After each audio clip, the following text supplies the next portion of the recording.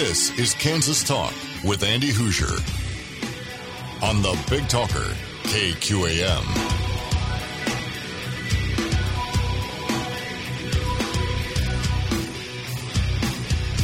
Hey, good Saturday morning to you. Welcome into Kansas Talk right here on the Big Talker, 1480 AM and 102.5 FM KQAM. It is a Saturday morning. Great to have you wake up with us this morning, get you up and moving for the day. Finally had a little bit of weather, it looks like. I don't know. Where I live, I didn't get anything, so I didn't know anything happened. But it sounds like maybe some stuff happened, and it's going to be another hot week coming up again. Are you all prepared, all ready for this 95-degree weather? Because it's finally here. We've been waiting for it, and now it's finally here. Are you enjoying that kind of weather? Welcome into Kansas Talk. Great to have you along for the ride today on a Saturday morning. 316-721-8255. 316-721-TALK if you want to join into the program. I would love to hear from you today, and boy, do we have a big show lined up for you today. At the bottom of this hour, we sat down with Senator Roger Marshall yesterday to chat with him about the latest out of Washington, D.C., and some really, really interesting stuff. And I got to say, I am so happy. I am loving, I am so proud, I am so happy with what Senator Marshall is doing up in Washington, D.C. He is such a fighter. He's doing such a great job. We appreciate it. He's on all the media outlets. You can hear him on all the national talk shows, which we don't hear from our other senator in the state of Kansas conveniently, but he is fighting. He's all over the media, and he anytime we ask, he makes the time to come and sit with us for a few minutes as well, and we love it, and we appreciate it so very much. So Senator Roger Marshall will be talking about some of the infrastructure package out of Washington, D.C. We'll talk about Fauci's emails that were released over the last week. Also, we'll talk a little bit about the southern border, Kamala Harris, because her name is Kamala Harris, and what's going on with the immigration issue in the country. So Senator Roger Marshall coming up at the bottom of the hour, and we're looking forward to that interview. In the 10 o'clock hour, super excited this today, Andrew Wines, he's with the Wichita Chamber of Commerce. He'll be joining us as we talk about the city beginning to open back up for the summertime after the COVID-19 stuff, how businesses are responding to the lack of the job, or the lack of at least workers, the labor shortage that we have in the country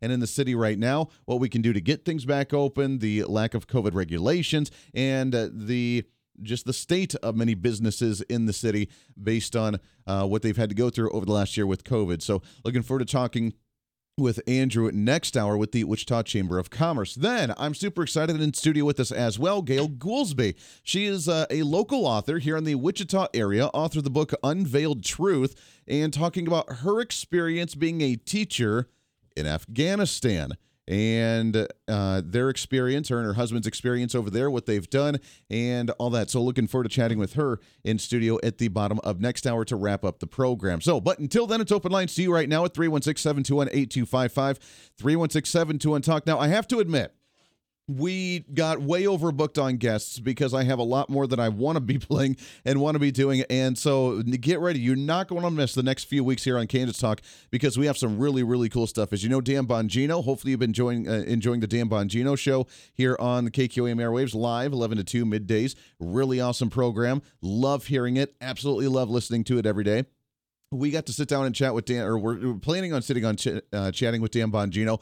We're going to play that interview on the show next week. We were going to try and do it this week. He got busy. We got busy. We didn't get a chance, and I was already booked this week. So we're going to do that next week. So stay tuned in for that. Also, we're going to have Congressman Ron Estes next week as well, along with some other stuff. It's going to be really cool. Oh, and I'm super excited. Dr. Devin Verano will be with us next week. She's a local chiropractor and acupuncturist, kind of a holistic medicine individual, advocating for holistic medicines, alternative medicine styles.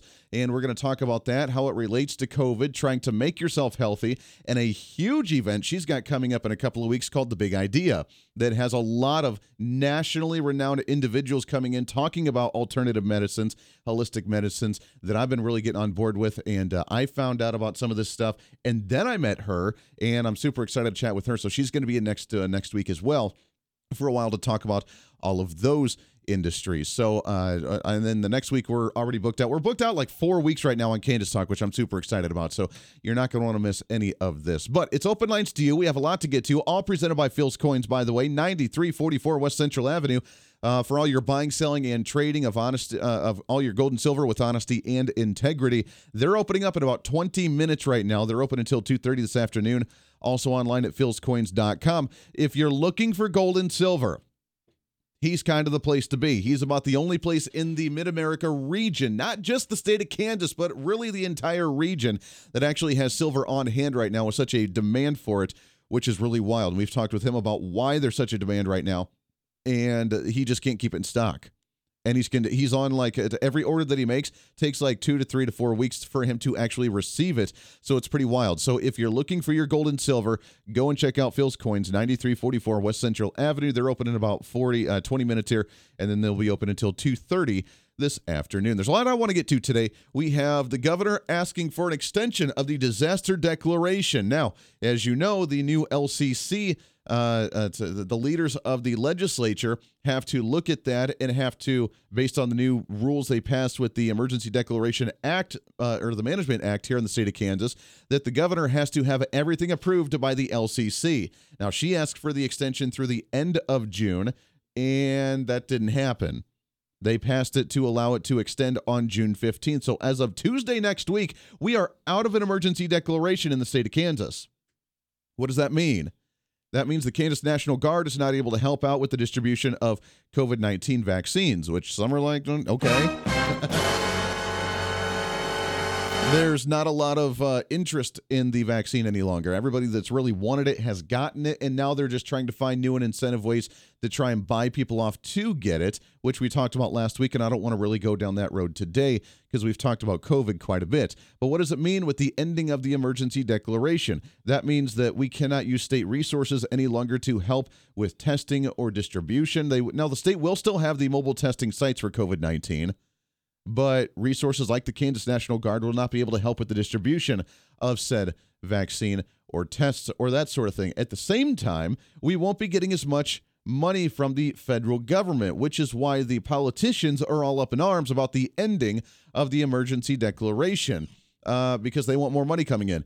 And I want to talk about that in just a minute. Do you realize how much money is coming into the state of Kansas, to the state itself, to the health department, to different counties, to different cities, to different school boards? How much money is coming into each one of these levels of quote-unquote government for COVID relief? What are we using it for, and why the hell are we getting this much money?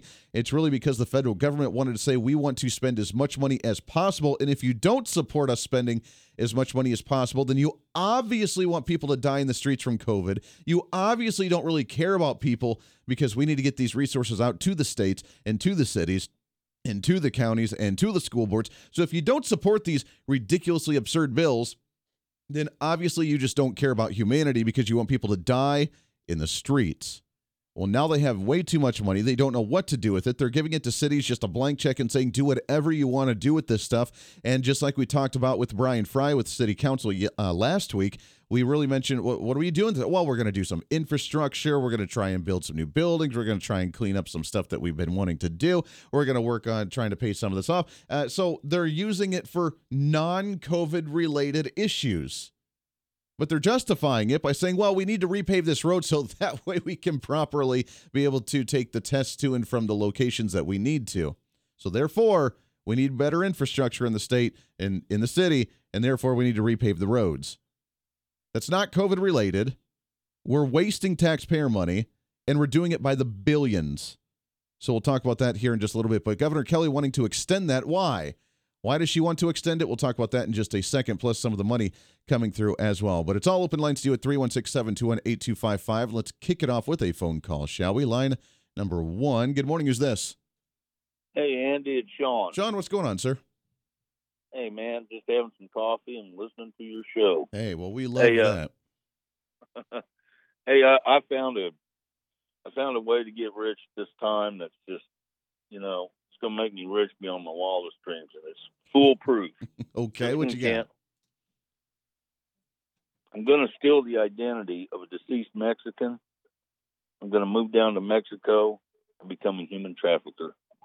I'm telling you, human traffickers are making up to $200,000 right now under the Biden administration. Part-time work. You only got to work 2 or 3 days. You just smuggle a couple people up. You get $1,500 a pop, and you're good to go. Well, I don't think that these people understand the gravity of the situation that they're in, or the gravity of their position. Now, it was a waste of taxpayers' money for Connie Harris to go down to Guatemala, and she won't even go to the border. Well, she went down to Guatemala and got kicked out of it because people didn't even want her there. Yeah, well, she got a lot of nerve calling her trip a success when it was a big fat failure. But these people, Biden, they caused this problem down there. And, of course, this problem had been around for a long time. And Trump managed to put a stop to a lot of it, just illegal border crossings and whatnot, and building that wall. And Biden gets in there and he stops it. And now we got this problem all over again. It's as bad as it was, if not worse than it was when Trump got elected and started doing something about it. And the problems that result, the flow of drugs into this country. Do these people not have any fear of God whatsoever, especially when they take an oath and whereby they swear in His name that they're going to protect and defend the country? So help me God. Well, to them words don't matter to them. It's about the personal agenda. They have the power now. They wanted the power. They got the power, so they don't care about anything else. And while they say they do things for the people, they really do it for their own personal benefit. So if they can go down to Guatemala to meet elected officials, they're a success because they're part of the elite that got to go and do that, regardless of the peasants that are protesting outside in the streets. They don't really care about them. When it's talking about trying to bring, she can say one thing and do something else, which happens at all levels of government, by the way, because, no one's, immune to this when you're in a position of power in any way, shape, or form. But when you say we're going to turn people away at the border that are here illegally, but yet we have facilities that are at a 700 or 800% capacity, then that's just not true. But how long until people recognize that from their side of the aisle that actually believe them? When they say, wait a second, either we're mad because you said you're going to turn people away because we believe in open borders, or wait, you said you're going to turn people away, but yet we have a max capacity facility at an 800% capacity. So what are we doing about this? And the fact that she won't go to the border means she just doesn't care. At least Lauren Boebert, Congresswoman out of Colorado, took her down there in a cardboard cutout form to give her a tour of the border because that's about the only time we're going to see Kamala Harris down at the southern border. A cardboard cutout, that's funny. But anyway, let me ask you, how old are we going to be this July? 246 years old or something? Yeah, we're getting there.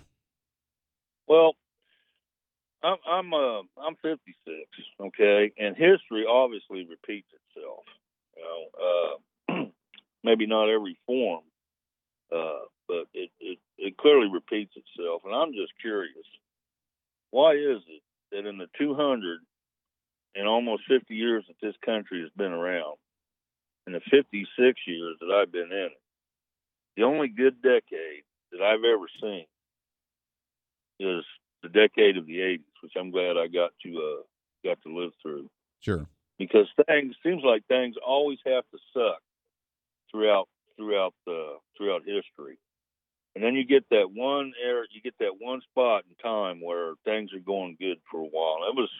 It really was great guns in the 80s compared to before then. And well, come on, you had Reagan rocking things. I unfortunately didn't get to experience a lot of that. Yeah, well, thank God for documentaries and whatnot. You can watch his, speeches and whatnot. But it just really galls me that things have to. I've noticed that the more technology improves, the more advanced we get technologically, the worse things get, the worse our culture gets. People today are. I just put it to you like this: all the things that Jesus talked about, and he didn't have to go into detail when it comes to the signs of his return, which doesn't mean I don't think the second coming. It just means he's going to come and evacuate his brothers and sisters off the planet, the believers, before tribulation begins, so that tribulation can get started. But the things he talked about sound pretty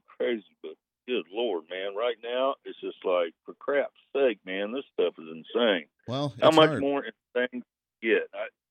I believe that things can get worse before they get better, and that's because that's always been the case. But some days I just think we ain't got a chance in hell, man. Because every time I see a light at the end of the tunnel, the damn thing goes out. Yeah, well, it's hard. It's hard. Sean, I appreciate the call. I got to take a break here, but no, you're right. Now, here's the thing. I mean, the issues, and we've talked about this on the program before, the issues that we have are different in a sense with technology, with the evolution of society and the things that we have and the materialistic goods that we have. I mean, and the different problems, they're different, but they're the same. I mean, they're the same basic conceptual issues that we've had throughout humanity that we always seem to debate about and bicker about throughout society. It's just in a different form. I mean, technology really comes down to privacy, which has always been an issue. It comes down to control, which has always been an issue. It comes down to regulation, which has always been an issue. So it's just done in a different flavorful way. And it's whether we can remember those core values, which is why conservatives, they say conservatives need to get with the times. Conservatives are with the times. We take the current times and we relate them to what the core principles are. As long as I have my life, my liberty, and my private property, I'm good, man. But that's always the battle, is do we get to preserve that, or are they trying to find new and unique ways to take that stuff away? So, Sean, I appreciate it. It's a good conversation, and I appreciate that very much. We'll take a break here, 22 minutes past the hour. When we come back, I want to get your phone calls.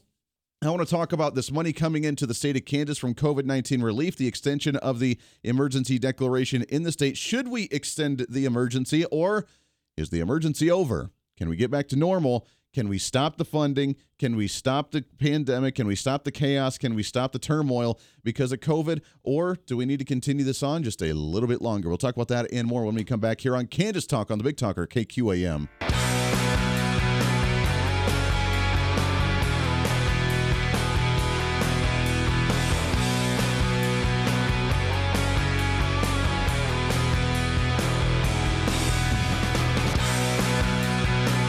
27 minutes past the hour. Welcome back into Kansas Talk right here on the Big Talker KQAM. Happy Saturday morning. Let's get you up and moving for the day, shall we? 316-721-8255. 316-721-TALK. If you want to join into the program, we'd love to hear from you today. Your thoughts. The amount of money coming in from the federal government to the state of Kansas to rural communities is really kind of crazy right now. Just to put it in perspective, let me see if I can find this for you here real quick. So the federal government, under the latest COVID-19 relief package, while they're trying to figure out how to spend the money, because they really have run out of ideas on how to spend the money, so they're trying to find new and unique ways to spend the money, are giving it to the quote-unquote rural communities all over the country, including here in the state of Kansas. There's $167 million coming into the state for specifically rural communities, meaning there's 614 communities across the state of Kansas that'll be receiving federal funds for populations less than 50,000 individuals in those communities. That it's going to be roughly like $151 per individual. So to break that down, just for some of the local towns outside of the city of Wichita, now the city of Wichita received close to like $75 million. Just here you go, $75 million. What are we going to do with this? I don't know. Spend it. And we have to spend it wisely, because if we try to increase the bureaucratic state, if we try to hire more employees, if we try to expand the agencies in the city, then that's all great and nice now. But 5 years from now, when that money kind of dries up, then what are we going to do? Because we can't sustain that. So then we would have to talk about either downsizing again, which, try and get a government agency to downsize, or you're going to have to raise taxes. That's the only options you have. Or you have to find new revenue sources, which is raising taxes, either on individuals or on businesses, or trying to bring new business in to tax them. It's all tax, because that's how government gets their money. So the big question is it worth it? Because there's a lot of communities around here getting a lot of money. The city of Goddard is set to receive from federal COVID-19 relief, is set to receive $727,000, according to KSN News. We have Andover receiving $2.03 million. Derby receiving $3.784 million from COVID-19. Just federal government handing them a check saying, here you go. Now, the cities are ecstatic. They love the idea. Oh, we can do this, and we can do this, and we can do this program, and we can do this. We've been waiting to do this, and we got to do this. That's nice, but should we? Again, there's a difference between can we and should we. for the moral value of it and from the tax money coming in that really is your taxpayer money being filtered through the federal government coming back to the city in a very odd fashion.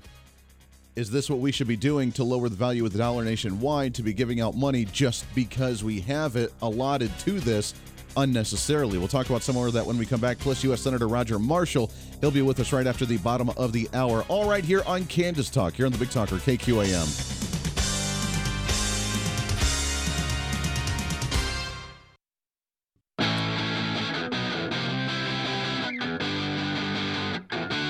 You're listening to Kansas Talk with Andy Hoosier.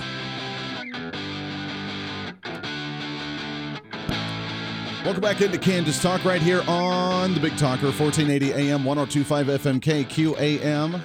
Thanks for hanging out with us here on a Saturday morning, getting you up and moving for the day. It's hot outside, so if you're going to do your outdoor doings, now's the time to do it before it gets to that mid-90 degrees. This has been a very warm,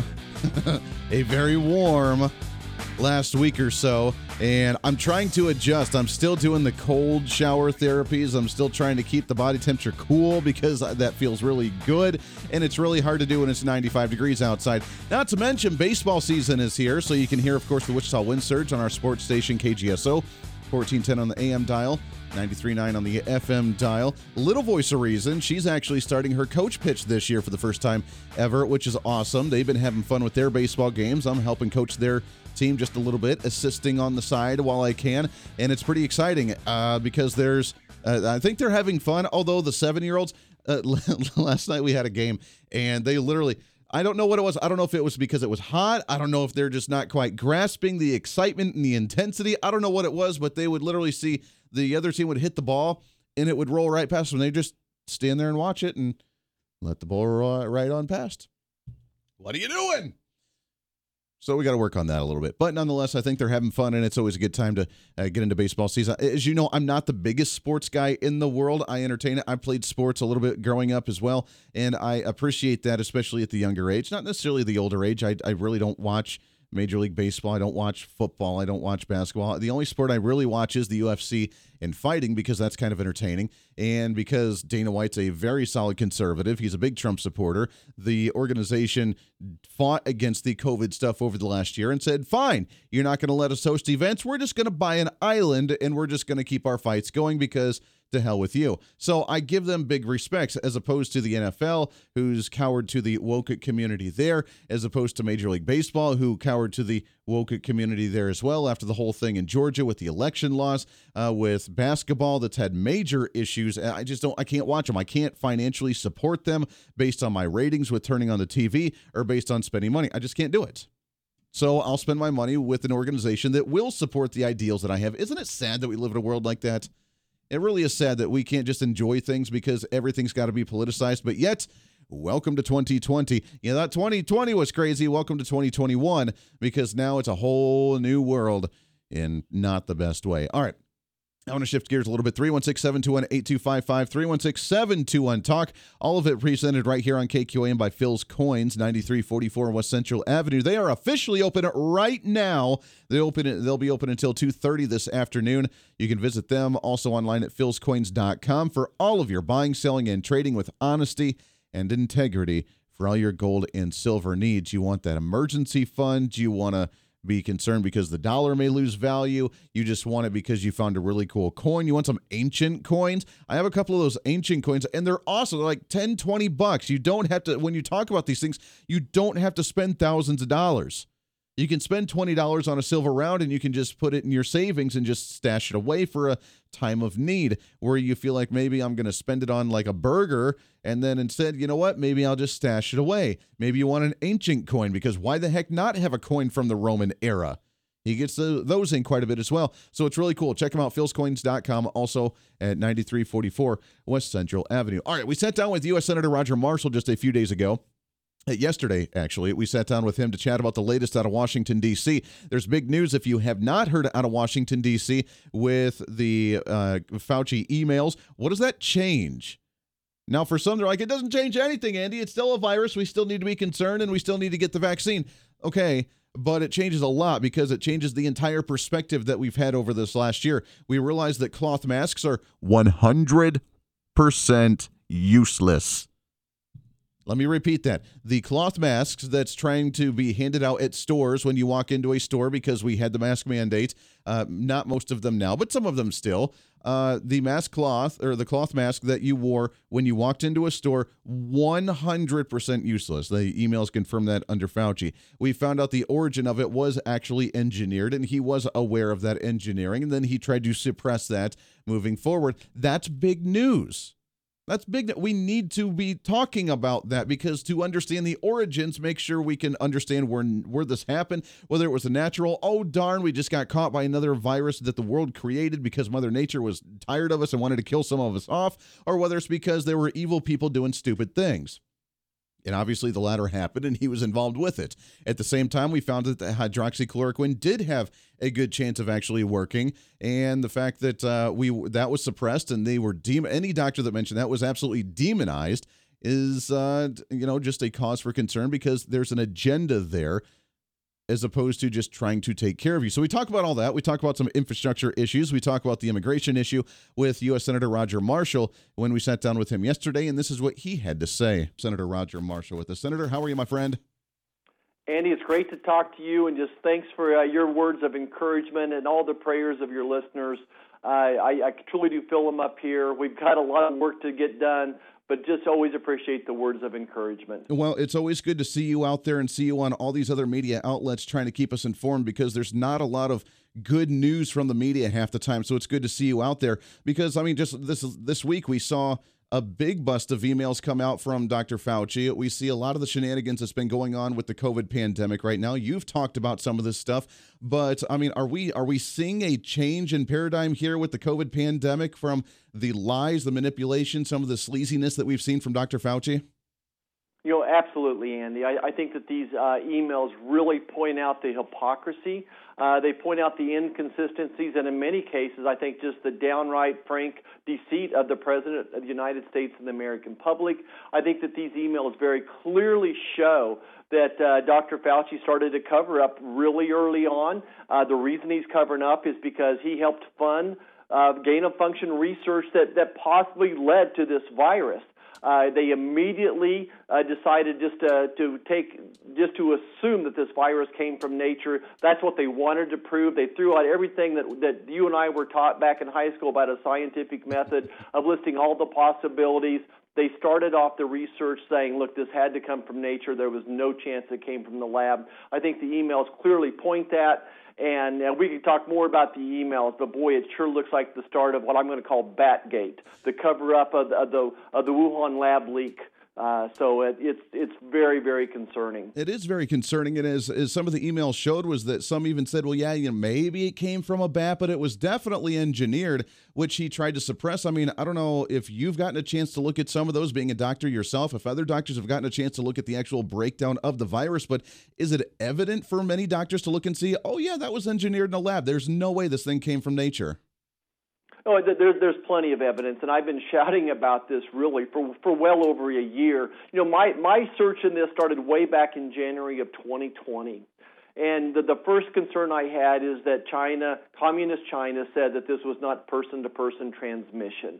And I said, well, obviously, it's in 4 different countries. This is person-to-person transmission. And I asked myself, why is the CDC letting him get by with this? I set up a phone call with the CDC. It took them a week to get back with me. And by then, they said, we have scientists in China looking into this. I talked to the CDC, and they said, well, we don't really have scientists in Wuhan, but they're in Beijing, and they're waiting to get the reports back from China. So bells went off, and since that day, since the end of January 2020, I've been looking into this. But to answer your question, look, it's really, really clear that Dr. Fauci funded research that slapped a protein spike on the original SARS virus. So in North Carolina lab, working in conjunction with Dr. Shi in this Wuhan land in China, they slapped a protein spike on the original SARS virus that made it stick like glue to the human lung receptors, right? And then they took it even further and made it more effective and able to specifically attack human cells. So it's interesting to me the Chinese say, look, this came from bats, but this particular virus, COVID-19, loves humans, but it doesn't like bats. It does not infect bats. The Chinese have had 17 months to show us an intermediate host. And again, Andy, I don't know how much you want to dive into this, but I could just go on and on. The evidence that would suggest that this virus was manufactured in a laboratory in Wuhan. Wow, unbelievable. Now, the big question is, are we going to see repercussions come from that? Will Dr. Fauci step down? I know there's a movement right now to call for his resignation or to ask President Joe Biden to make him to fire him and to make him step down. But is that going to happen, or do people on the other side of the aisle just not care? Well, Andy, it looks like President Biden's doubling down. So believe it or not, St. Anthony is the most popular Democrat in the country right now. He's more popular than the President of the United States. So they're going to defend him. But this is what I would tell you and your listeners. You know, I moved to Great Bend, Kansas, started my obstetrical practice 25 years ago, and I was sitting down with one of my mentors, a person who became a very close friend and an orthopedic surgeon, and he had all these little sayings, and one of them was, he said, Roger, if a doctor loses his reputation, they never get it back. And I don't have to tell you, Dr. Fauci's lost his reputation. He will be of little good to the president. I think they should be planning Dr. Fauci's retirement party right now, but he does serve at the pleasure of the president. But certainly I don't think America trusts him anymore. He's still living that celebrity life. We're talking with Senator Roger Marshall from right here in the state of Kansas. Let's shift gears a little bit and talk about this infrastructure bill. We saw the news come out yesterday that some of the Democrats are willing to compromise and negotiate on the infrastructure plan. They want to go from the $2 trillion down to whatever else may be happening. We heard some words come from Pete Buttigieg with Secretary of Transportation. Where are we with this bill? How much is it going to potentially be? And is it going to end up being a decent bill, or is it still a disaster? Well, Andy, I sure think the White House and the Senate are very far apart.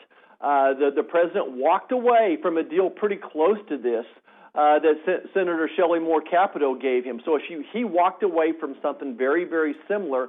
Everyone has great ideas on how to spend infrastructure, and certainly the folks in Kansas, we all know that going back to 2008, that our roads and bridges were put on hold while social programs were emphasized, right? So we're in desperate need for infrastructure. But the problem is the White House wants to make this a Green New Deal bill, and they want to make it a raise your taxes bill. So it's always the argument is how we're going to pay for this, right? The Republicans and even now the Democrats that we're working with, Senator Manchin, Senator Sinema, they want to repurpose some of the money that we had in all these COVID relief bills. So we've appropriated $8 trillion for COVID relief. A lot of that money is not going to be spent for the next 2 to 5 years. We would like to repurpose those monies into infrastructure, but the White House plan, of course, is to raise your taxes.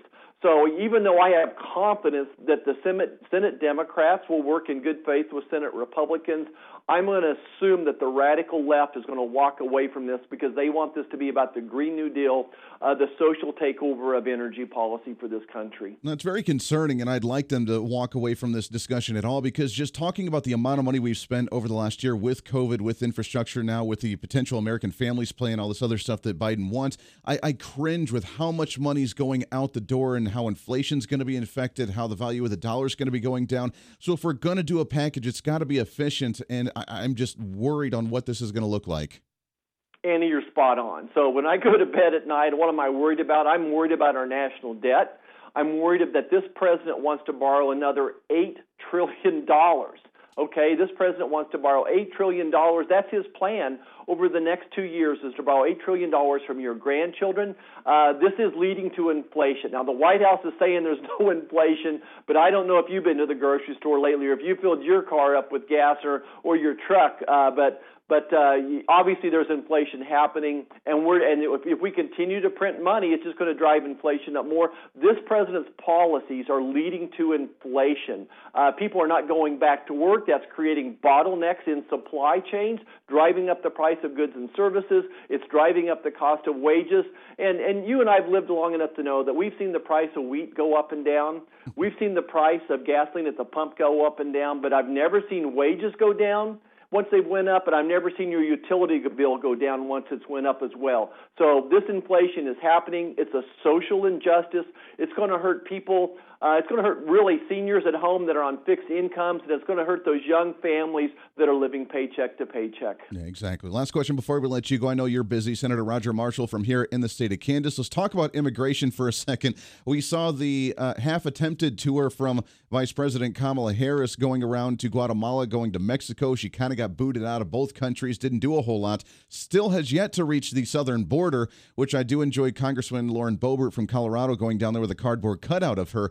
That was quite entertaining. But while she makes a statement saying that we are going to turn people away at the border, I just chuckle because I don't know where that message is coming from, as they're the party of just stopping or doing the catch and release programs and just letting people come in. We have facilities that are at 800% capacity down there, but yet now we're going to start turning people away. It doesn't make sense to me. Andy, we're calling this the evasion tour by the vice president. She evaded touring the place where she needed to go. I think it's very, very clear what's causing this mass crisis at the border are this administration's policies. You know, first of all, they got rid of President Trump's stay in Mexico policy, but really it was the invite. And even the president from Guatemala said this, blatantly contraindicated what the vice president said. He said, look, the people here hear loud and clear the message from your White House. Come, bring everybody. You're going to get amnesty. We're going to give you free health care. We're going to give you your own doctor, your own psychologist, your own nurse. We're going to put you up in a hotel. Come on now. Now's the time to do it. Amnesty for everybody. Open borders, right? So that's what they're hearing right now. Meanwhile, she wants to talk about the root of the problem. And I don't think she has any concept for what the root of the problem is. The biggest root, of course, is her own policy.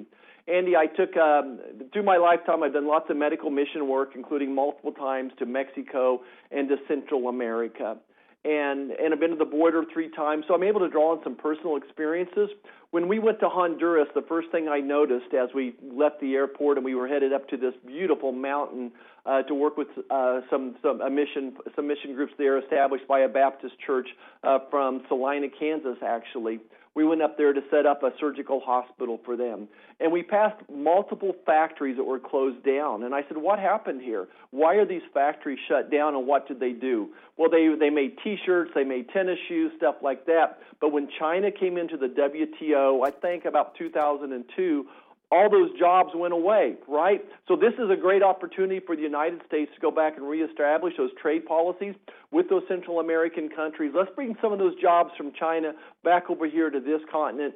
Let's give them a stronger economy, make North America safer, and make our borders safer as well. So that's just one example. We should be talking about solutions, but the vice president is simply making this worse.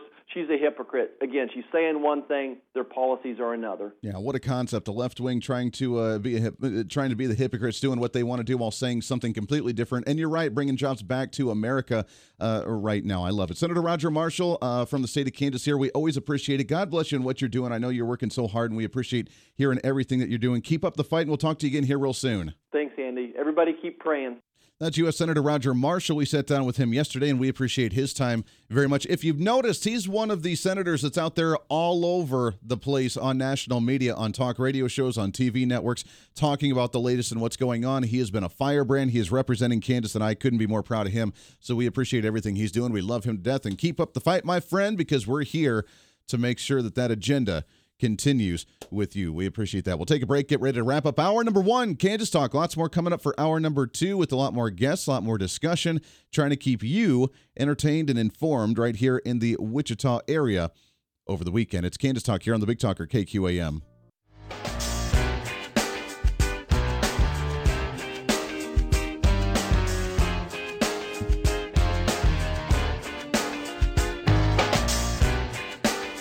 Welcome back into the program. Just about a minute before we wrap up for this hour. It goes by way too fast. When we come back, it's going to be a fun hour with us in hour number 2 of Kansas Talk. Make sure to stay tuned in. Wichita Chamber of Commerce. What's going on in the city now that we're opening back up after COVID-19 and with businesses trying to get back at it? We'll talk about the labor shortage. We'll talk about businesses trying to open up, all the festivities going on. We talked with Brian Fry, Wichita City Council, about some of that last week. So we'll talk about that with the Wichita Chamber of Commerce with Andrew Wines coming up here in the next segment. Also, Gail Goolsby, she'll be with us in studio at the bottom of next hour to wrap up the show. Unveiled Truth, local author with her experience teaching in Afghanistan. I Oh, it's pretty awesome. So we'll talk about her experience and what she saw and what she was able to bring home with some of her messages, with some of her experiences that she got to have. And I think that's really super cool. So we'll talk about that in hour number 2. It's a big show. Lots of things happening. Now that it's summertime, I realize that things are going extremely fast, and we got to try and keep up with all of it the best that we possibly can. It's Kansas Talk. Hour number 1's all wrapped up right here on the Big Talker, KQAM. Stay here.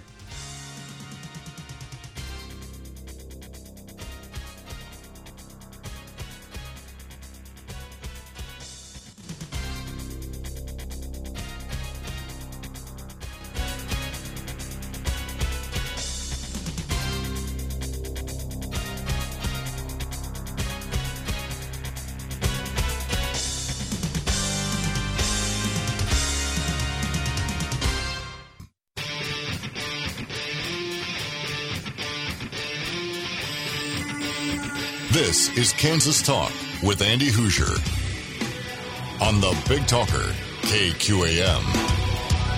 Hour number 2 at Kansas Talk. Boy, it goes by way too fast. We need like 4 hours of this stuff. Yeah, welcome back in. Great to have you today on Kansas Talk on the Big Talker, 1480 AM, 102.5 FM, KQAM, 316-721-8255, 316-721-TALK. If you want to join into the program, we'd love to hear from you. Big program today. We've had a lot of ground. Thanks again to U.S. Senator Roger Marshall coming on the program. Always good to chat with him. All presented by Phil's Coins, 9344 West Central Avenue. Buying, selling, and trading with honesty and integrity. All of your gold and silver needs. It's Phil's Coins. Make sure to check them out. They're open right now until 2:30 this afternoon, as always, for a Saturday. One of the few places, not just in the state, but in the entire Mid-America region that actually has gold and silver on hand with such a high demand right now. You go anywhere else, they have like a 3-week waiting list because of how much people actually want to get, but he's got it. It's hard for him to get it right now, but he's got it. Phil's Coins, 9344 West Central Avenue, also online at philscoins.com. I want to shift gears a little bit here for the kickoff of hour number 2, as we're talking about what's going on here in the city of Wichita. We have the summertime now, obviously. It's only been 95 degrees outside lately. And as we have festivities opening back up finally, we have businesses opening back up after the COVID stuff and the wrap-up of the 2021 legislative session. So, in studio, it's been a while since we've had you in studio. Last year sometime. Yeah, from the Wichita Chamber of Commerce, Andrew Weens with us. Andrew, what's going on, dude? Oh, not much. Thanks for having me on the show, Yeah, Andy. always good to talk to you. Yeah, it's always good.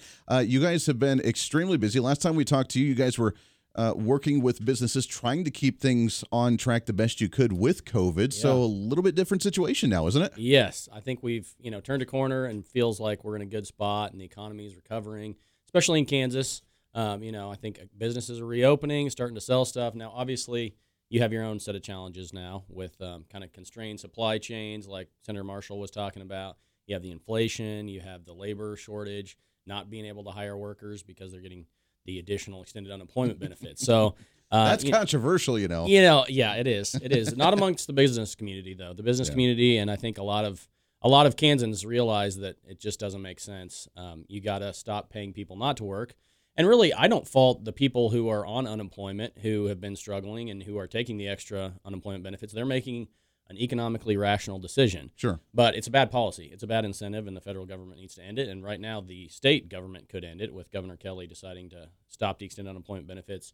She could use that funding if she wants for a back-to-work bonus or to help with child care assistance or funding that you could be used to incentivize people to get back to work instead of not work. So we're encouraging the governor to do that and hopeful she'll make that change, although we're getting up to the September deadline here pretty shortly. It's going to be a few months still, but sure. Businesses are hurting for workers, and that's one tool that we can use to get them workers. Yeah, I definitely want to talk about that here in just a little bit. And I know we've been working with Alan Cobb. We've had some, scheduling conflicts where we haven't been able to really connect. But I know that the Kansas Chamber of Commerce has been working. They sent that letter to Governor Kelly with a lot of businesses that signed on saying to end those unemployment benefits because of this labor shortage going on. So we'll get to that in just a second. But you guys were extremely busy during the legislative session this year as well, working to represent the city of Wichita businesses around here. What did you guys get accomplished? Because overall, the legislative session was a huge success in my mind for a lot of issues, but it sounds like you guys had some good success as well. Yeah, definitely, Andy. I would say, and I've talked to our contracted legislative consultant who's been around for a while doing the Wichita Chamber gig, and others. And this has been the best legislative session the Wichita Chamber has had in at least a decade, probably longer. So part of that is just natural. Last session got upended by COVID midway through. There was a lot of bills still hanging out there that probably would have passed. The legislature is like a good high school or college student. They kind of procrastinate until the night before the deadline to get their stuff done, right? And that's just natural human nature. So there was a lot of bills that didn't get passed last year that should have. Sure. So part of that, the successes this year that we accomplished were because we had all these bills that were sort of ready to go from last year, and you just had to do some hearings and get them through. But it's not like it's a done deal. You still got to do it, go through the process. You have a governor who's a Democrat. You have the legislature, overwhelming Republican majorities. And, yeah, we still accomplished more than we ever thought we could. So a couple of the highlights. I think we talked unemployment a little bit. The unemployment insurance reform bill is one of the biggest successes we had this session. They're going to fix the system. They're putting together a council that'll work on the IT infrastructure and get the system better so that employees, employers, can go through it. The folks who deserve the benefits get them when they should, sure. And the employers can report layoffs faster. It's not paper. You don't have all this fraud. We saw waves, wave after wave of fraud especially early this year in January. And I'm sure a majority of your listeners probably either got told that they were laid off or, and had been awarded benefits or, they laid off some of their employees, what have you. So that bill was huge. It also included a provision, which I don't know if you've talked about on the show with any of the legislators you've had on, but it's called My Reemployment Plan. It was something that was put into place actually when I was working for the state under Governor Collier that allows the Department of Commerce to work with the Department of Labor and figure out who's on unemployment and how can we help them get a job faster so that they're not exhausting their unemployment benefits. You work with the workforce centers, you work with resume writing, skills building, soft skills, and try to get these folks matched to employers who need to hire people. Sure. So that's a key point as well on that unemployment insurance reform bill. It also lowers the rate tables for unemployment taxes. So businesses, because that trust fund went down because of legit unemployment claims and then also because of all the fraud, their tax rates for UI were going to go up. And this kind of lowered that down, made it less of a cliff. So businesses that were already hurting, that were shut down for a couple months last year, can't afford to pay, an 800% increase on their unemployment taxes. That would put some small businesses out of business. So that was huge. We had the tax decoupling bill that we've been working on since 2018. Had to override the governor to get that one through, but got that done by the skin of our teeth, and that's huge for businesses. Allows individual taxpayers to itemize at the state level, even if they don't itemize at the federal level with the higher standard deduction there. So that's huge. There was a lot of economic development bills passed, angel investor tax credit, some HPIP changes, STAR bonds, just a whole slew of things. University Engineering Act that provides funding to graduate engineers from our Regents universities. So. Wow. We're pretty excited about those. And then occupational licensing reciprocity. I don't know if you talked about that here either, but that allows people who move in from other states with a occupational license or a professional license, maybe a credential of some kind, to be able to start working faster. The licensing agencies in Kansas will be required to look at that license and say, you're basically have the same scope of practice where you came from. So you can get approved in 45 days instead of, taking an extra 6 months of training and all that. So that should get folks into the labor force faster. Arizona, I think, was the first state to do that a couple of years ago, and they've seen thousands of people take advantage. I'm not saying that we're going to see 1,000, overnight move to Kansas and take advantage, but it'll help. And particularly military spouses who don't have a choice whether they move here. You might have a cosmetology license in Arkansas or wherever, and then you move to Kansas because your spouse is, stationed here. Sure. And, you want to get a job, but the board here says, nope, you got to take another 3 months of training. Just doesn't make sense. So let's get people back to work. Reciprocity with licenses. I like that. Yeah. That's a really good idea. Yeah. It sounds like Wichita's really is setting itself up for great initiative, great industry to come around here, and some great expansion, which is what we're looking to do, isn't it? Yes, that's definitely what awesome. we're looking to do. And part of that is just, I think, natural, businesses getting back into the swing of things and selling goods and services and getting people into their, bricks and mortar stores, selling more online. And part of that, I do think there's a real palpable momentum in the community and in the region. Feels like we're growing. Stuff's happening. There's construction projects going on.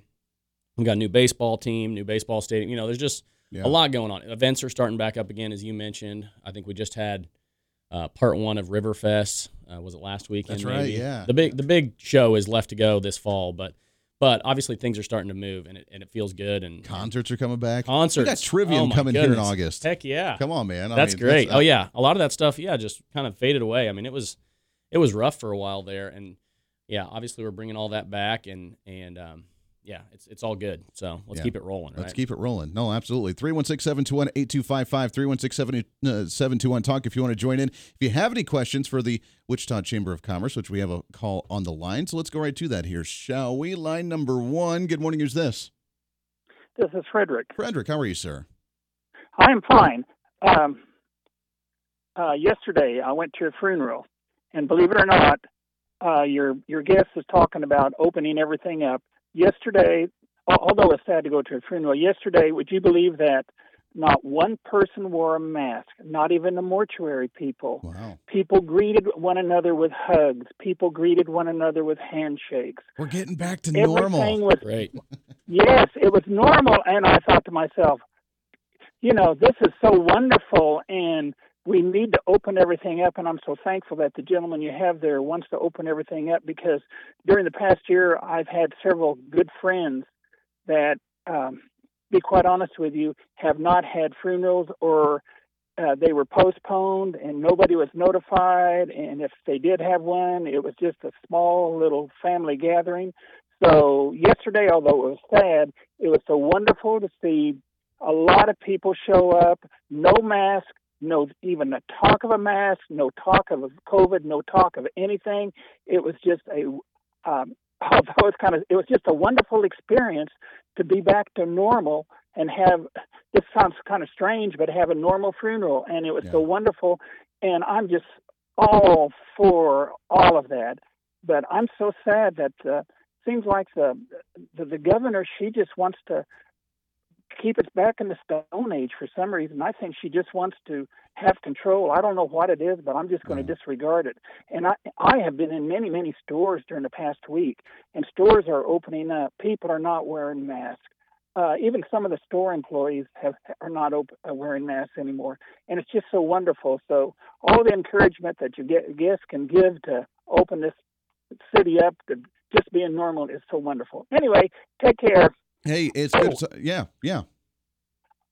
Dan Bongino, I love the guy. That was an excellent choice. You did good, Andy. Hey, well, we appreciate that, and we love having Dan Bongino on the program. We're going to play an interview with Dan Bongino next Saturday as well, so don't miss that one, because you're right. He's a great guy now. Are you familiar with Dan Bongino? Yeah, a little bit. Yeah. Oh, man. Great host. We have him now live 11 to 2 here on KQAM, and good stuff. So, Frederick, we appreciate that. And, yes, you're right. I love seeing things back opened up again. It's really good to see, from businesses to events, to where you can just go. You don't need to worry about the mask. You don't need to worry about the quote-unquote social distancing. We can just go and just get back to normal. It feels really good. Definitely. Absolutely. It feels awesome. Yeah, it feels great. Let's take a break here. It's 18 minutes past the hour. When we come back, I want to talk about some of the events going on, what you guys are working on right now going into summertime, because now businesses are trying to reopen. Events are happening. I'm sure that's making you guys extremely busy, isn't it? Oh, yeah, definitely. Yeah, a little bit. So we'll talk about that when we come back here as well. If you want to call in, 316-721-8255, 316-721-TALK. It's Kansas Talk right here on the Big Talker, KQAM.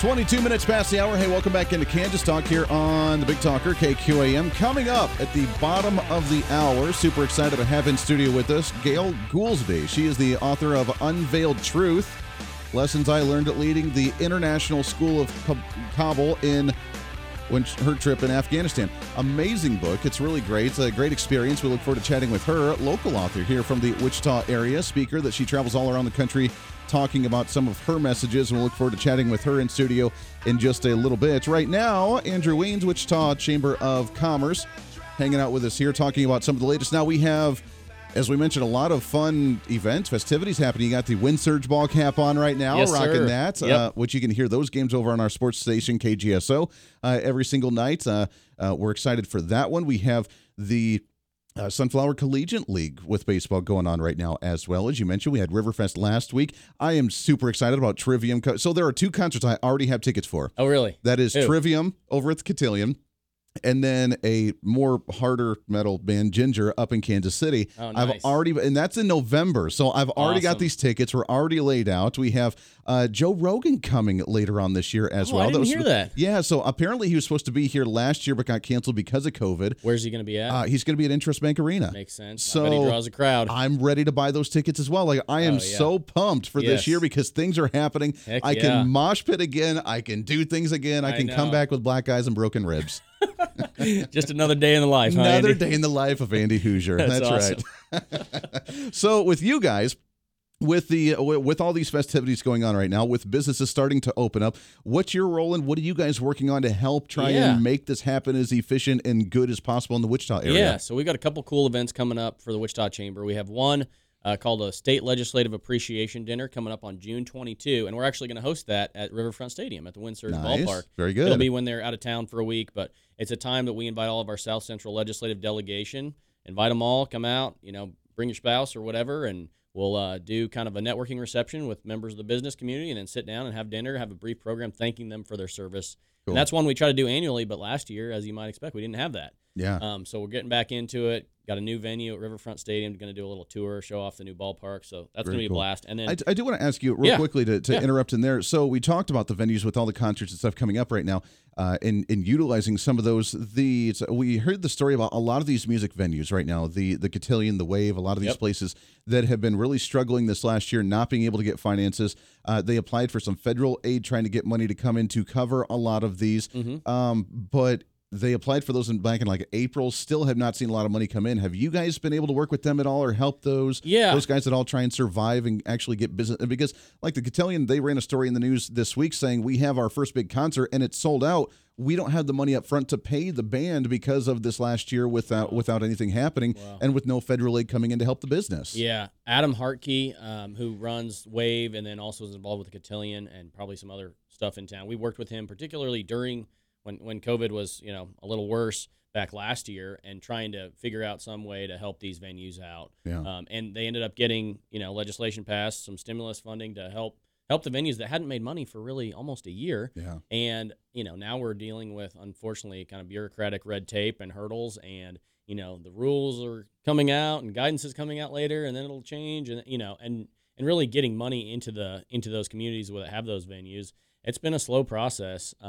But, I mean, he's doing a great job. His team's doing a good job. We've got other venue, owners, proprietors in town that are doing a great job trying to make it work. Right. And like you said, I think the biggest solution is not going to be the federal stimulus money to help them out. That's, I think it was probably appropriate and needed for those folks who were forced to not make money. But the biggest solution is getting back into business, right?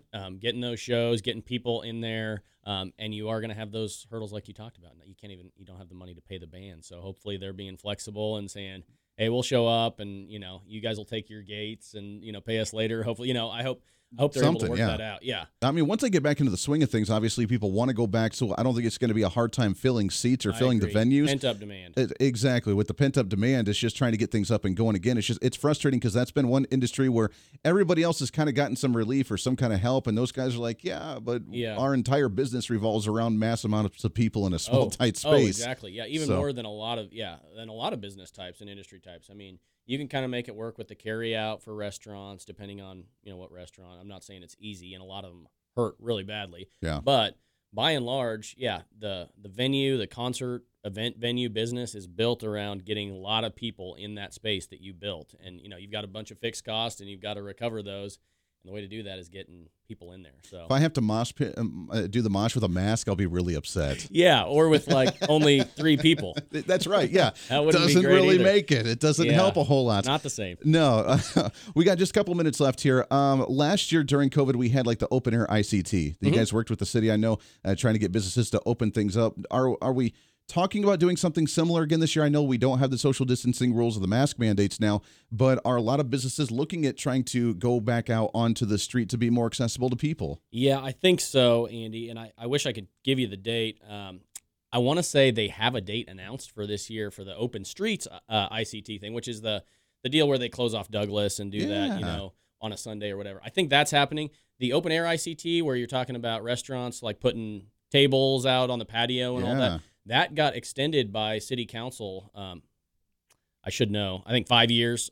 They're going to keep allowing folks to do that. And I know some businesses, restaurants, and retail have been able to make money doing that, where you're able to kind of take over part of a sidewalk or a parking area and what have you. And I think that's all good.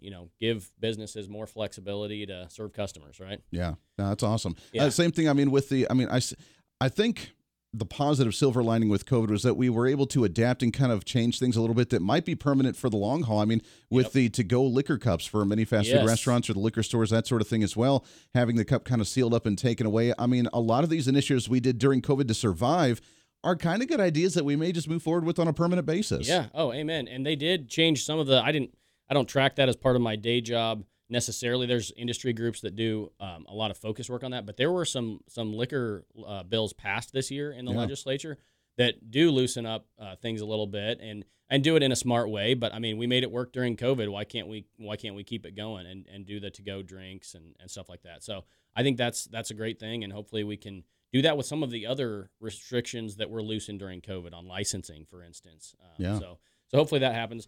I saw Open Streets ICT. That's September 19, I believe, this year. Coming up in Don't September. quote me on that, but take a peek. And then, the open air thing will continue ongoing.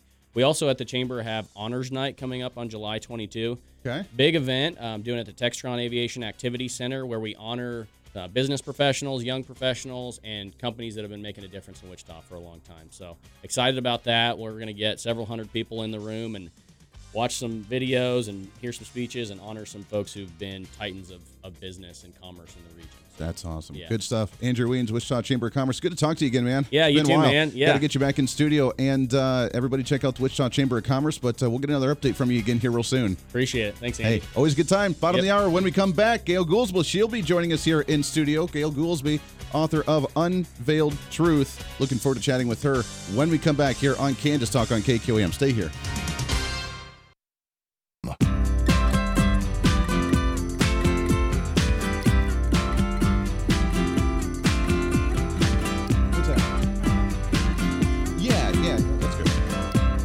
Now back to Kansas Talk with Andy Hoosier on the Big Talker, KQAM. Welcome back into Kansas Talk right here on the Big Talker, KQAM. Wrapping up the last half hour. Good golly, it goes by way too fast. Thanks again to Andrew Wiens coming on the program, Wichita Chamber of Commerce. Always great to chat with that guy. And we'll get him back on the program again real soon. The latest going on in the Wichita happenings right now. Riverfest last week, part one of Riverfest. The rest of it coming up this fall, along with businesses opening. We didn't get a whole lot of a chance to talk about this labor shortage that's going on, although we will get Alan Cobb with the Kansas Chamber of Commerce coming on the program in the next couple of weeks. We've just had some scheduling conflicts. Haven't been able to really match up our schedules to make it work. But as you know, they sent a letter to Governor Kelly with roughly 80-plus businesses advocating for the ending of the COVID-19 unemployment benefits in Kansas because we're working again. Businesses are open. We don't need it anymore. And we can use that money in other ways if we have to accept that money or take that money. So let's convert it into something different, get people back to work, get people back into the restaurants, back into the bars and nightclubs, get things happening again, and we can have some fun and get fully reopened. I'm tired of talking politics, though. It's been crazy. So let's shift gears just a little bit for the last half hour of the program. I've been thumbing through this book here, Unveiled Truth, Lessons I Learned Leading an International School of Kabul. Really fascinating stuff from a local author right here in Wichita. So I had to get her on the program to talk about her experience because, as you know, I love learning about different cultures. I love learning about different ideas. And while we're a conservative talk radio program, one thing that I absolutely love is, even though I may not agree with other political viewpoints, we love to hear them to understand connecting dot A to dot B.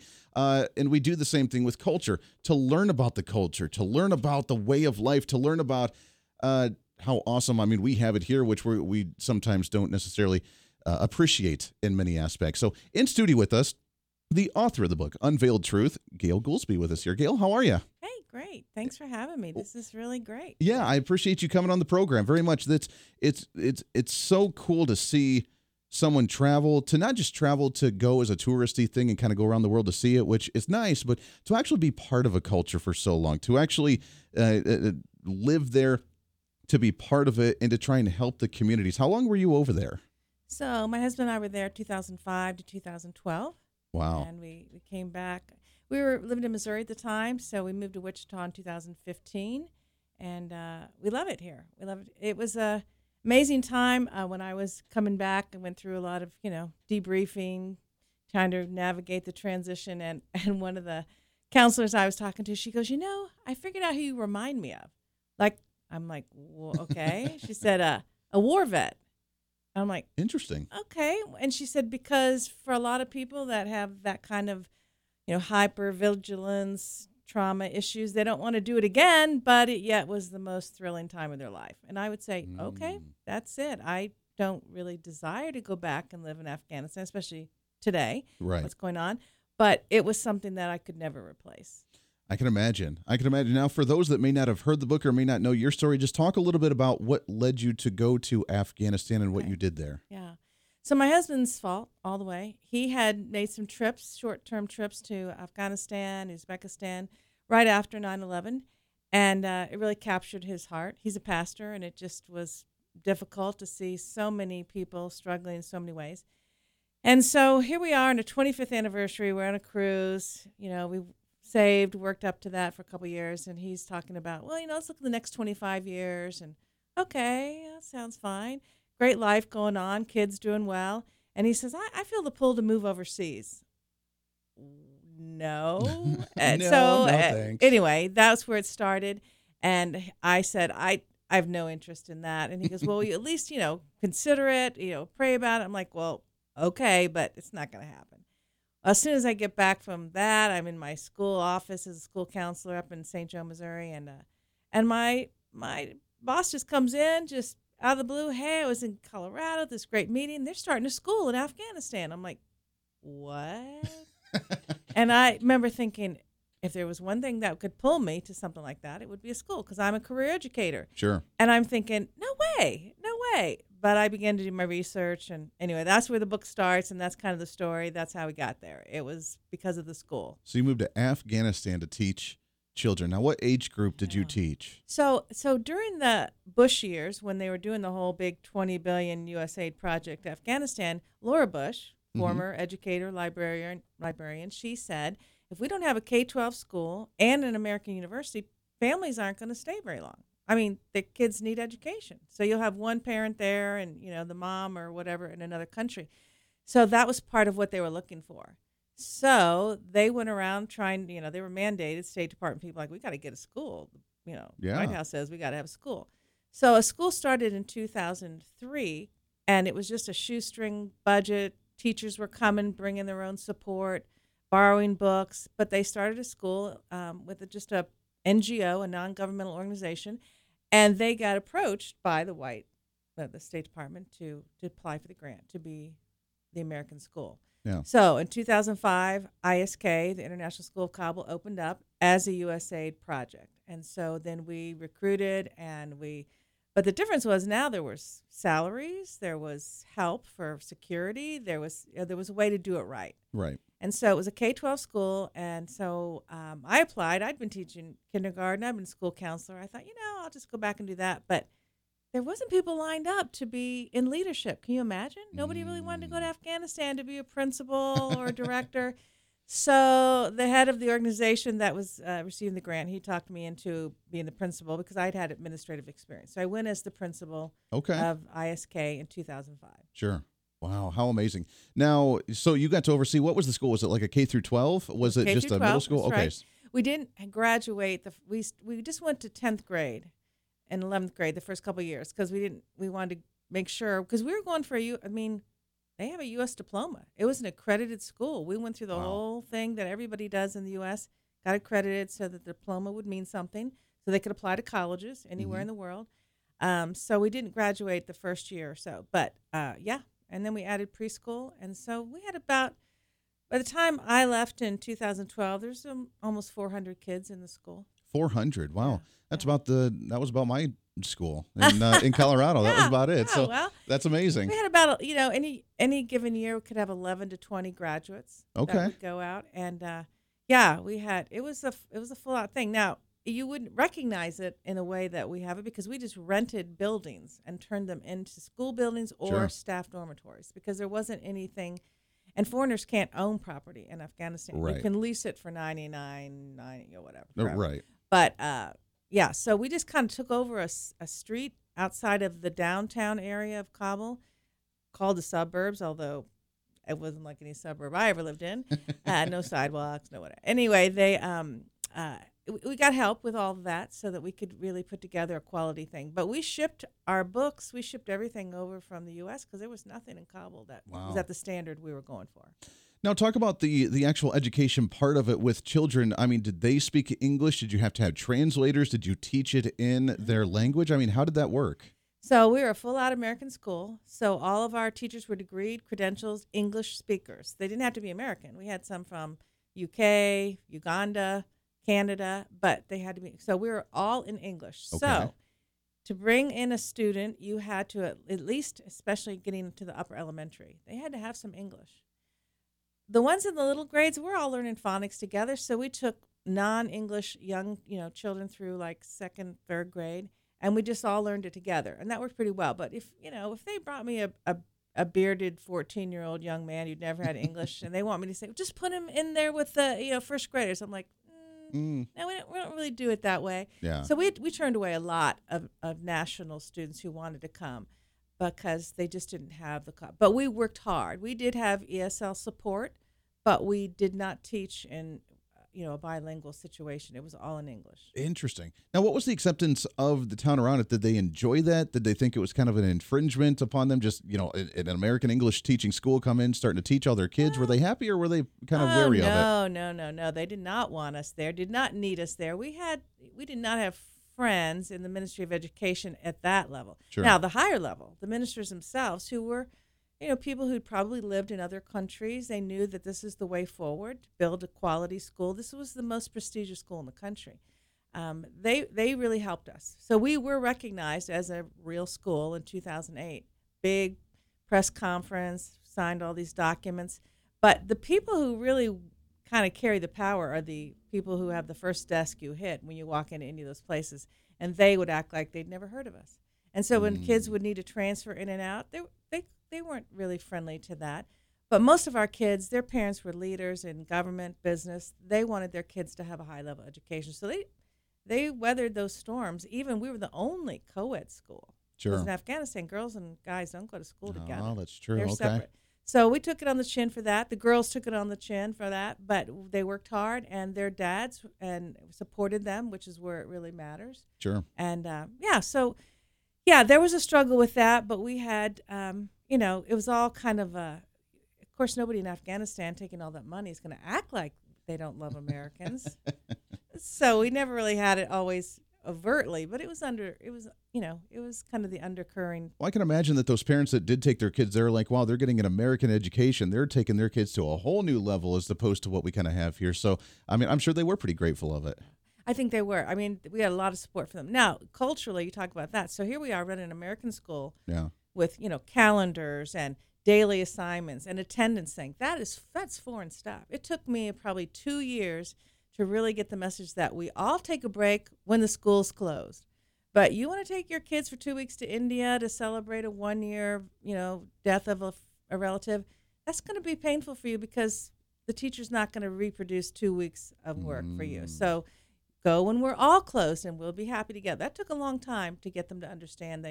So just their time frame and just their daily scheduling is just totally different. They would take a test at the end of the year to decide the promotion to the next grade. So daily grades the teachers didn't always show up. So the attendance was not really a big thing in Afghan schools. That system was really struggling to work its way back to a level of competency. So we had that culture going on. And they would even say, well, these are important times for Afghans. I'm like, well, you brought your kids to an American school, which is not a birthright. Sure. It's an opportunity, but you don't have to be here. Right. So we struggled, and it took a lot of backbone to do that, especially as a female in a male-dominated. So I had a director boss. He handled government, security, budget. I handled families, pencils, books, and kits. So I was the one where got a lot of that pushback. But I'm glad you mentioned that because that was my next question is, just that respect of women and you being as the principal of this school, was that difficult talking to these families when the dad was, this is what we're going to do and I'm not going to, take your rules? Well, but Afghan culture is very polite. When they enter your room, their opening statement would be, of course, you are the expert. And you're thinking, this is good. We can talk. Wow. But underneath that is there's a lot of charm, but they're really expecting. I learned early on, no doesn't really mean no in that culture. It probably just means keep asking. So I didn't always have time to have the same conversation 4 or 5 times. You're busy. Principals are busy. So I learned early on to say, I understand what you're saying. It's not possible. And I remember the first time I did that, it was like a fire hose hit this guy. He's like, not possible? I mean, that really hit that I was saying no, and it meant no. It meant no, sure. And I mean, I tried to work with them, but I need to protect my teachers. They're living in, working 7 to 5 every day in a foreign place, not in their own home. I got to keep them upright, or else, what have we got here? So I worked with men mostly because the moms didn't know English. So most all my conversations were with men. And I remember thinking after I finished that job, I thought, I don't think I ever want to be a principal. It brings out a side of me I don't really like. But it would have taken somebody just like that, because you just need to do. And here's what I learned. They respected that. Sure. Because they knew I was being fair to everyone. I didn't treat their kids less or more than anybody else, which is very anti-norm for that culture, because there it's about position and it's a power structure. It's a caste system. Yeah. Yeah. So that they knew that the school, their kids were going to be treated fairly. So eventually that was a good message, but it took a while. Sure. How amazing. Let's take a break here. 48 minutes past the hour. When we come back, I want to talk about the safety concerns because of an ongoing conflict that was going on at that time, plus kind of what you took away from what you're kind of talking about now, bringing it back to the home front and those kids and kind of what they got away from this as well. So there's a lot of stuff with it. It's a really great book, Unveiled Truth, Lessons I Learned Leading in the International School of Kabul. Gail Goolsbee in studio with us here. We'll continue that when we come back here on Kansas Talk, here on the Big Talker, KQAM.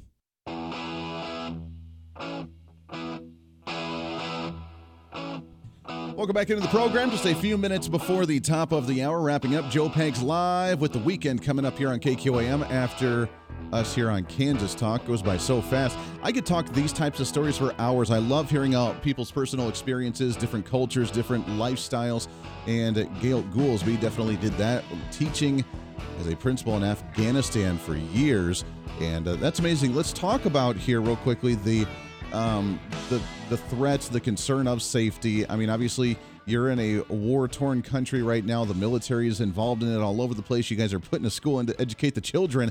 What were the concerns? Did you guys have any close calls, and was that something that you were concerned about? Well, we included in our package was some, top-level security. We had 24/7 armed guards, and we had the razor wire, you name it. We looked like a pretty secure compound. And we were approved for people to come and visit who were from, government organizations. So we were always a soft target. We knew that. But really the risk was the families who sent their kids to the school. They were people with means. And when you're in a desperate, war-torn country and people have what you think you need, we had kids who were carjacked, kidnapped, shot at, and moving around in the night to be in a different location. We never had we never had any attack on the school, but we had high-level people in our school. And so I would tell my administrative assistant, if these 2 families' kids don't come one day, you make a call, find out what they know, because if they're not sending their kids, they must know something's going on. We shut down often, and we had every day we had to check our security release, whether we could even leave campus as foreigners. But it became a crazy normal. And this is just what we do. You don't, if I had teachers who walked to school, they varied their journeys. They didn't go the same route every day. Right. There were some times we had a mortar blast that happened near the school. It blew out all our windows and for 2 or 3 blocks around, and we shut down. But we finally did all the intel, and they told us as best they could from ISAF to the American military, it wasn't us. It was just a random shot out in the night, and it happened to hit close to the school. So but I will say the school ended up closing January 2015 because things just kept getting worse. The Taliban used to target military, government.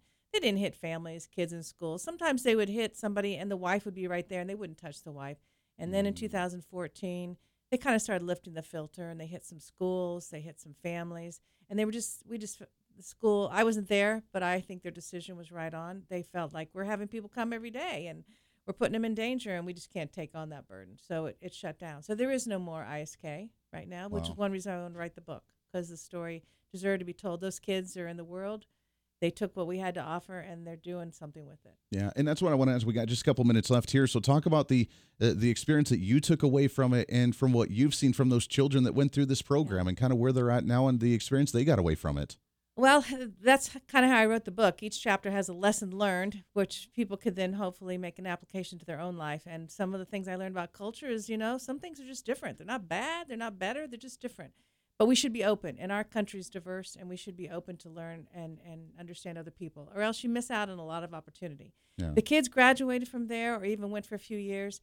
They have a value for education. They've seen what can be, and a lot of them went on to college, the U.S., Dubai, Canada, Europe, you name it, and they're using those experiences to talk about things in a different way. And I think it was worth it. You never worry about education. You sow your seed, you see what happens.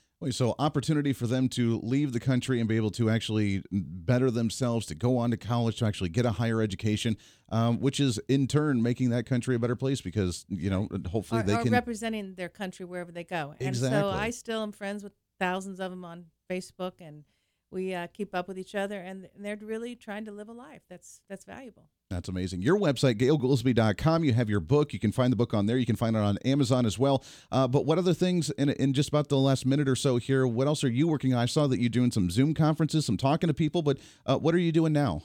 Well, I'm a credentialed life coach with the International Coach Federation, so that's my job that I do. I work with another telehealth company, too, as a behavioral coach. I do that. And, I've enjoyed speaking about the book in Afghanistan with people who like to learn, just like you, other cultures. So I've done a lot of Zoom. I've got a couple in-person things now finally coming up, going to San Antonio this summer for a conference and do that.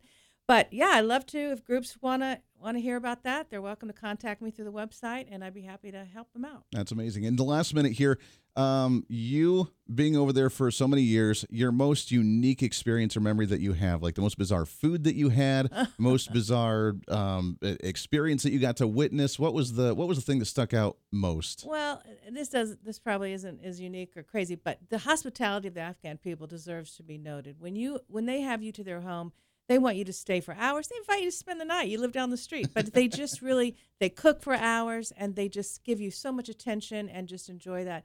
That's worth mentioning because even though we were foreigners, they were open to us.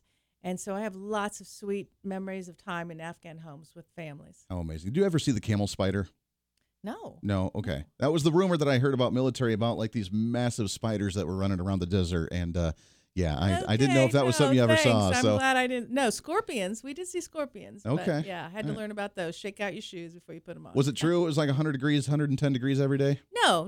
We were high desert in Kabul, and it's kind of like Denver. It sits in a bowl with mountains all around it. But we had the 4 seasons. I mean, it could be intense in the summer, but winters were freezing.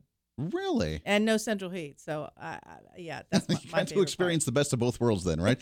I had no idea that we actually had cold weather in Afghanistan. That's unique. Yeah. So, very interesting. I love it, Gail. It's so good to talk to you. Thank you so much for coming on and talking about this. The book, Unveiled Truth, you can find that on Amazon, also on the website at GailGoolsby.com.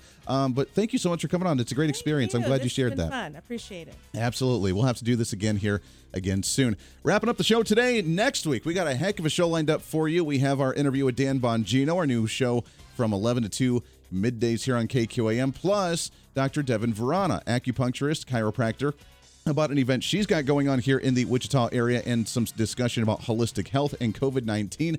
We'll go down that road a little bit, plus Congressman Ron Estes, all that and more next week on Kansas Talk. Until then, everybody have a great weekend. I'm Andy Hoosier. We'll see you next time.